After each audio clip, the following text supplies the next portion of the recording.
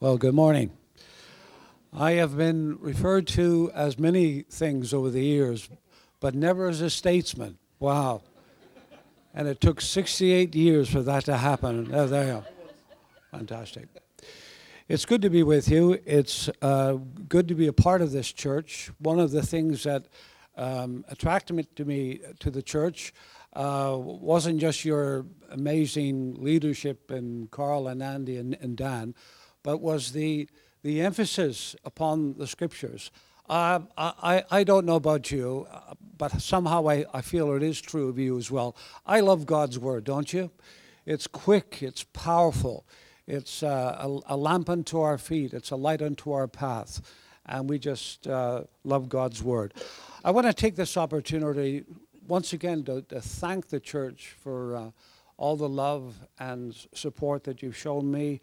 The last number of years have been difficult, but we lean on God, don't we? And we believe, although sometimes we find it difficult to believe this, that everything is working for our good. Behind the scene, there's a loving God who's working on our behalf. Amen. I want to read to you from Matthew 18. We've been doing this study from Matthew's Gospel, and I want you to turn, if you have your Bible with you, to Matthew 18. One of the last things that Paul said to a young leader by the name of Timothy was, Timothy, give yourself to the public reading of the Scriptures. And that's what we're going to do. We've done it already, but we're going to do it again. And if from the time I start preaching, if I go beyond half an hour, look at your watch, wave at me, say, it's time to finish, I'll get the hint, okay? All right. Matthew 18. Just continuing the story of Jesus in Matthew's Gospel. Matthew 18, verse 21. Then Peter came to Jesus and asked, Lord, how many times shall I forgive my brother when he sins against me? Up to 7 times. Pretty generous. Jesus answered, I tell you, not 7 times, but 77 times. Therefore the kingdom of heaven is like a king who wanted to settle accounts with his servants. As he began the settlement, a man who owed him 10,000 talents was brought to him. Since he was not able to pay, the master ordered that he and his wife and his children and all that he had be sold to repay the debt.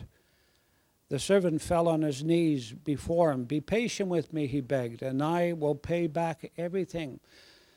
The servant's master took pity on him, canceled the debt, and let him go. That was pretty good, wasn't it?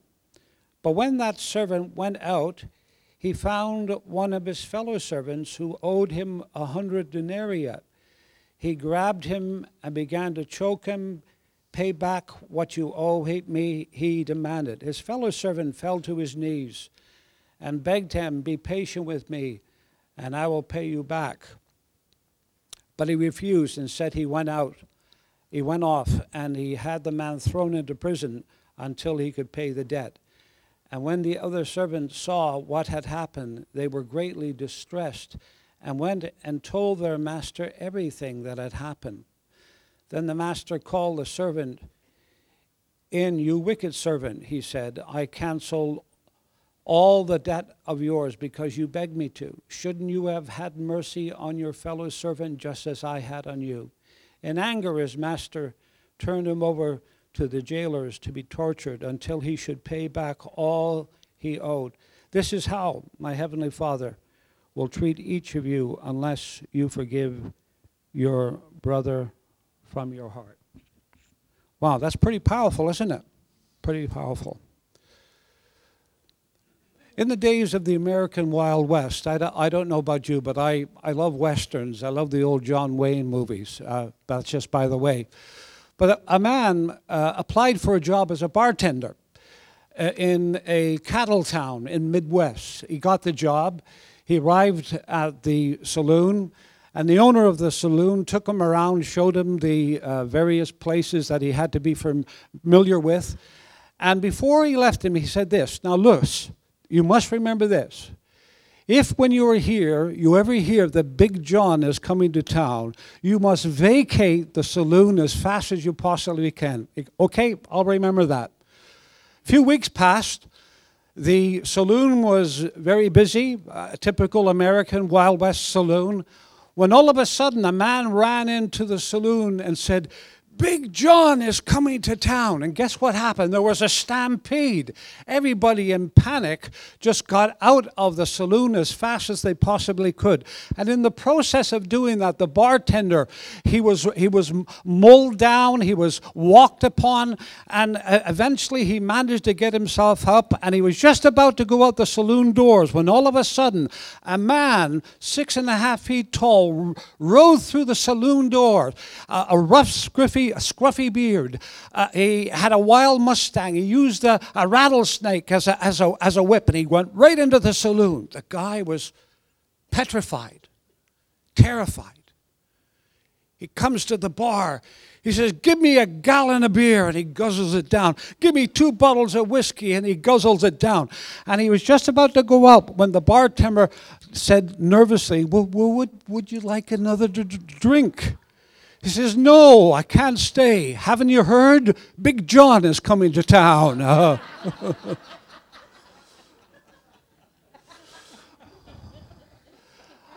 I do believe, and I wouldn't say that I was a prophet, although I do believe that every Christian should have a prophetic edge in their lives when we are speaking the Word of God into people's lives. But I think I could safely prophesy that for all of us at some time, Big John's going to come to town. You know what I mean, don't you? Big John's going to come to town. He can come in many different forms. He can come in the form of physical illness or family issues or financial loss. But sometimes Big John comes to town in the form of personal offense. Notice that in this story that I read to you, that Peter says, if my brother sins against me, but he says, no, when? It's inevitable. Friends, I'll have to say that it is inevitable that somebody at some time is going to hurt you. Can you identify with that? Is going to sin against you.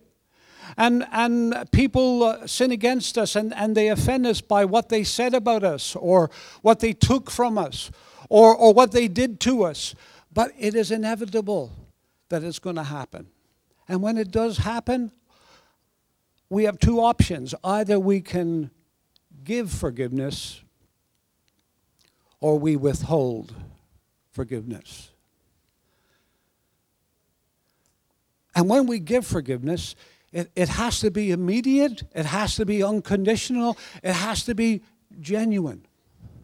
Now, a lot of things have been said and written about forgiveness as to what exactly it is. To forgive somebody doesn't mean that a wrong should not be put right if it can be. For instance, say Dan, I loaned Dan £1,000, and Dan turns around one day and he says, Jim, I'm not going to pay you that back. Well, I would be a bit upset about that, wouldn't I? I could forgive him for it, but if I can get my £1,000 back, I'll still do that as well. You understand what I mean? It doesn't mean that a wrong should not be put right. It does not mean that I forget. I think the last time I ministered, funny enough, I was preaching about Joseph, and it was on the theme of forgiveness. And I made reference that it was appropriate that I could speak on forgiveness when we're having communion, and it's the same thing again this morning. Forgiveness doesn't mean that we forget.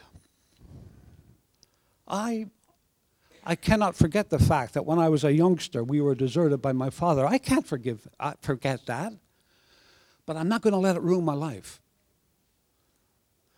Forgiveness doesn't mean that the person who hurt you, they become your best friends. It doesn't mean that either. But what it does mean is this: I refuse to let resentment smolder. I refuse to grieve the Holy Spirit. Incidentally, I believe that one of the greatest ways that we grieve the Holy Spirit is by bitterness.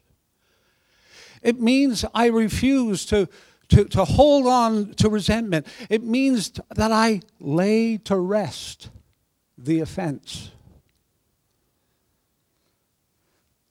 Now, in the Old Testament, the classic example of forgiveness has got to be Joseph. Coming to the New Testament, Jesus exemplified forgiveness, didn't he, in his teaching and in his life? Because on the cross he said what? Father, forgive them. They don't know what they're doing. And that was when they had crucified him. Jesus said, Father, forgive them, for they do not know what they are doing. And so he exemplified it in his life, and he taught it in his teachings, no more so than in this passage of Scripture that I've read to you this morning, the parable of the unmerciful servant. Now, just a few things, just a few thoughts. And once again, appropriate that we're having communion this morning, I believe. First thing I want to say is this, that forgiveness is a continual attitude. I'll labor that. Forgiveness is a continual attitude. Many years ago, maybe this is one of the reasons why I like movies so much. I used to be a cinema projectionist. You know, the old guys up in the box, they show the movies. I used to do that. I really enjoy that job. In fact, there's so many movies that come on television. I remember I showed that in the cinema. You know, maybe that's one of the reasons why. But the younger generation might not identify with this, although some of you might. But there was a recent program on television, and it was called The Feud. Anybody see that? You can just nod your head. But it was about the legendary fallout that existed between two legendary stars. One was called Bette Davis, and the other was Joan Crawford. And they just did not like one another. And throughout their lives, for something like 50 years, they had bitterness and unforgiveness towards one another. And in actual fact, film producers, knowing about this, decided we're going to get these two actresses together so that they can do a movie about two sisters who hate one another. Boy, it was genius stroke, that was. The movie was called Whatever Happened to Baby Jane, about two sisters who did not like one another. And here they had two actresses that just detested one another. And for 50 years, there was forgiveness and bitterness. Isn't that sad? Go through your life like that. Bitterness over, the different roles different people got and the men that they had in their lives, etc., etc. But it stands in sharp contrast to what Jesus is talking about here, isn't it? Peter asked the question, how many times shall I forgive my brother? And he probably thought he was being pretty generous here.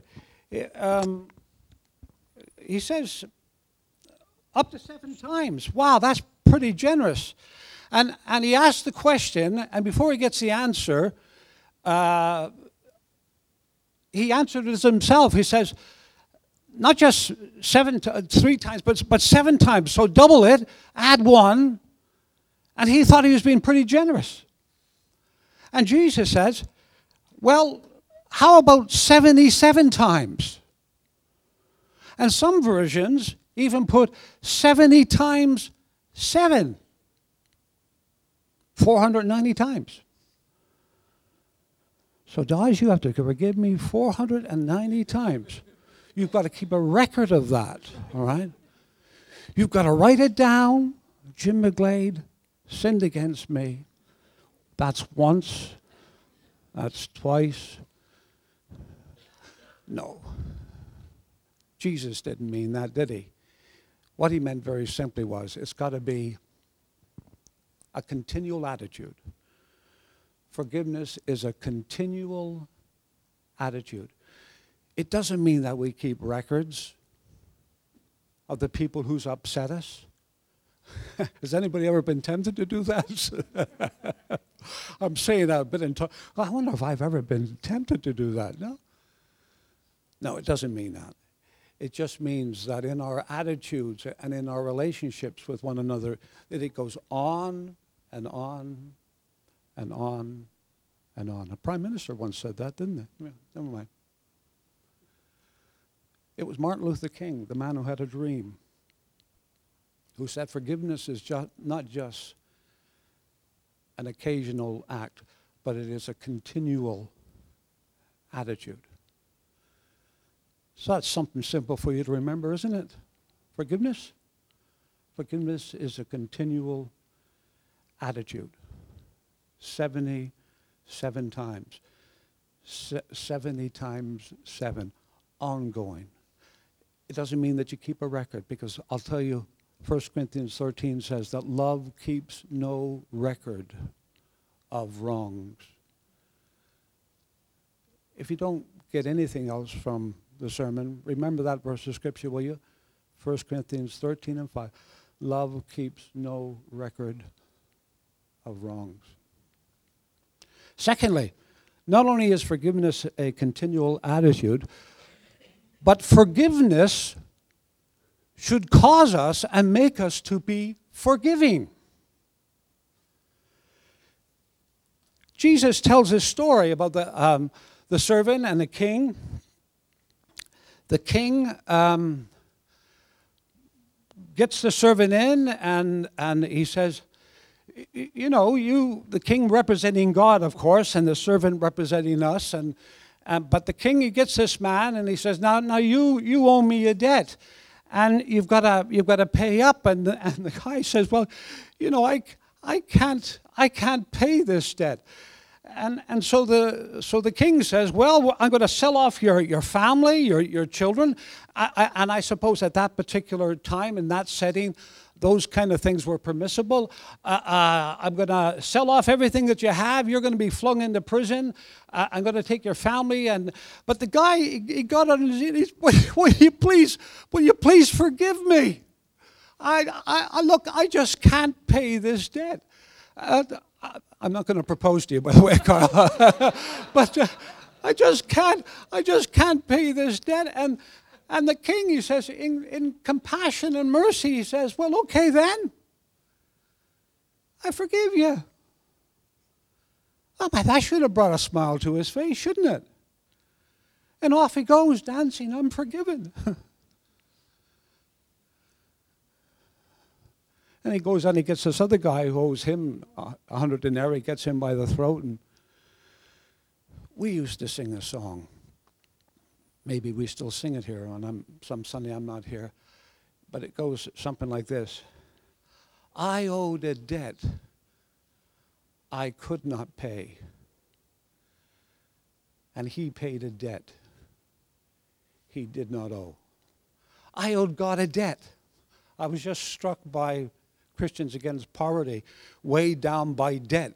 In some respects, all of us, by nature, are weighed down by the spiritual debt that we owe God. We owe God a debt of love and service and compassion. We are in debt to God. I owed a debt I could not pay, but Jesus paid a debt he did not owe. Isn't that wonderful? It's what we call the divine exchange. That Jesus took on what I was, and now I take on what Jesus was. He paid the debt that I could not pay. Praise his name. I don't know if you've ever heard an American author by the name of James Dobson. He used to have quite a good ministry as regards family ministry, Christian psychiatrist, psychology, whatever. But in one of his books, he tells the story about being in Southern California. And he was going past this convent. And outside this convent, there was a sign which read very simply, "No trespassing." Now listen to this. No trespassing outside a convent, no trespassing. Violators will be prosecuted to the full extent of the law. Signed, the Sisters of Mercy.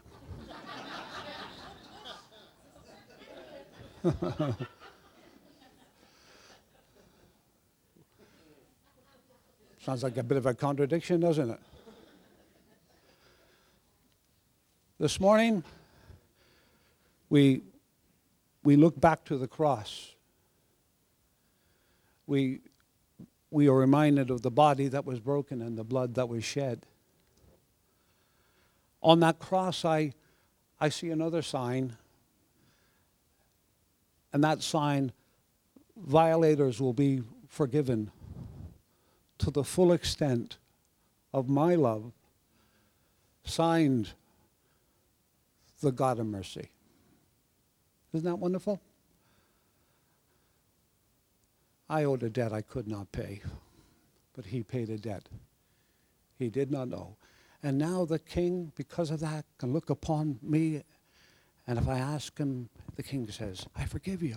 I release you from your debt. The debt that you owe, I release you. I forgive you. Now, here is the punchline. If that is what God has done for us, then surely we should forgive one another. That's pretty logical, isn't it? Isn't that what we have in this parable here? This guy, this other guy, he goes out and he finds this guy who owes him 100 denarii. I'd just love to get hold of somebody by the throat so I can illustrate this, but only because you're you owe me this money. And people got to hear about it, and it says, hey, this guy that you let off, he comes across this guy who owes him 100 denarii, and he grabs him by the throat, he throws him into jail. The king was a bit annoyed about that. After what I've done for you. If God has forgiven us, then we should forgive one another. God has forgiven us 10,000 talents. Surely we can forgive somebody that's only 100 denarii. I'm not going to go into what that is in today's money, but believe me, friends, it's a lot of money.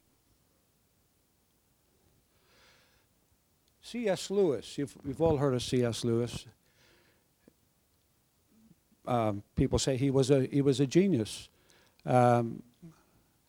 C.S. Lewis, he said some incredible things about forgiveness. He said,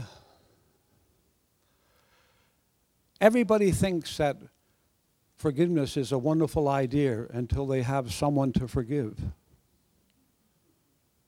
And then he said this, which is in keeping with what I'm talking about this morning. A Christian is somebody who forgives the inexcusable because God has forgiven the inexcusable in us. God has forgiven. Look, friends,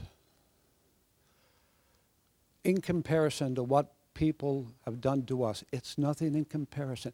And please, I would never trivialize the hurt that maybe you've gone through because of what somebody said or did.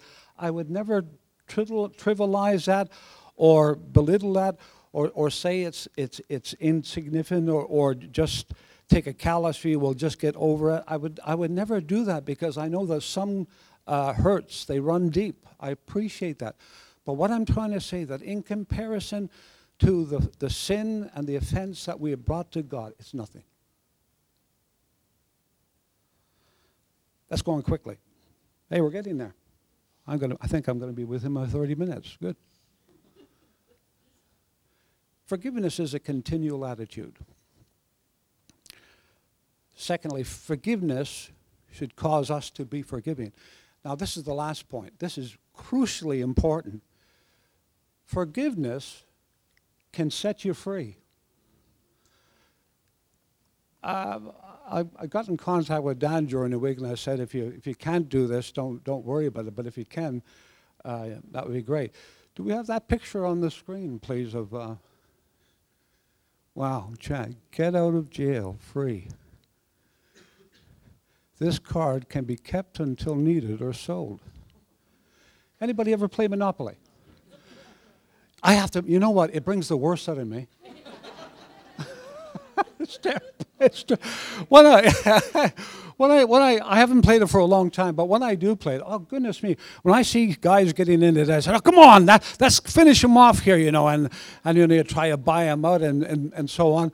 But in the process of the game of Monopoly, occasionally you come across this card which is get out of jail free chance. This card can be kept until needed or sold. And you know what? When I used to play that game, it used to come in very handy at times. Get out of jail. What am I trying to say? What I'm trying to say is this. That forgiveness is a get out of jail card.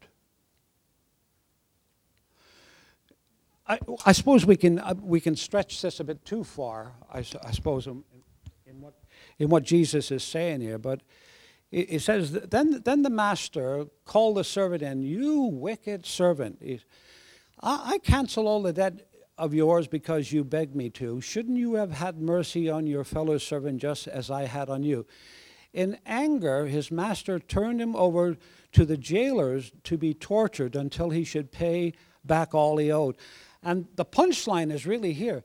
This is how my heavenly Father, and remember Jesus is talking to Christians here, he's talking to believers. This is how my heavenly Father will treat each of you unless you forgive your brother from your heart.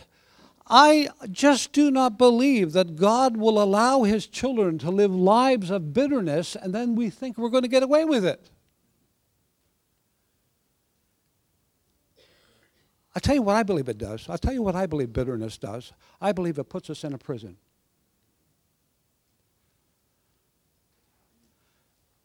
And Jesus, once again, don't stretch it too far. He talks about the torturers here. Could I say, there's nothing more torturing than the inner torment of an unforgiving spirit. And there's probably, would I exaggerate, maybe hundreds or thousands of people in Chesterfield. I do not exaggerate it by saying in all probability there's people in this category here this morning who are in prison because they will not forgive. And the tormentors, the torment of an unforgiving spirit. The Lord chastens those whom he loves. God will not allow his children to get away with that. I just don't believe it. And we'll find ourselves, this is how my heavenly Father will treat you unless you forgive from your heart. Didn't say it's easy, but it's desirable, isn't it? How many want to stay in a prison? How many want to have this gnawing thing of an unforgiving spirit? I'm not an addict to Facebook, but usually at the end of the night I stroll through Facebook and I just say, oh yeah, just to keep up with what's happening, and I see Carl's posts and Dan's and so on. Not very interesting really most of the time, but I stroll past it ever so quickly. You forget. Thank you. But on one occasion, this is going back a few years ago, there was this one picture of Nelson Mandela. He was standing in his prison cell in Robben Island. It was Robben Island, I think, where he was incarcerated, wasn't it? Looking out his cell window. And underneath was the words that I assume that he said.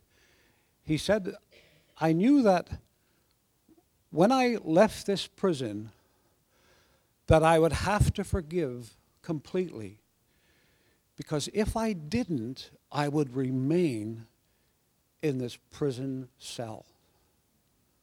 Wow, that's powerful, isn't it? I knew if I didn't forgive, I would remain in this prison cell.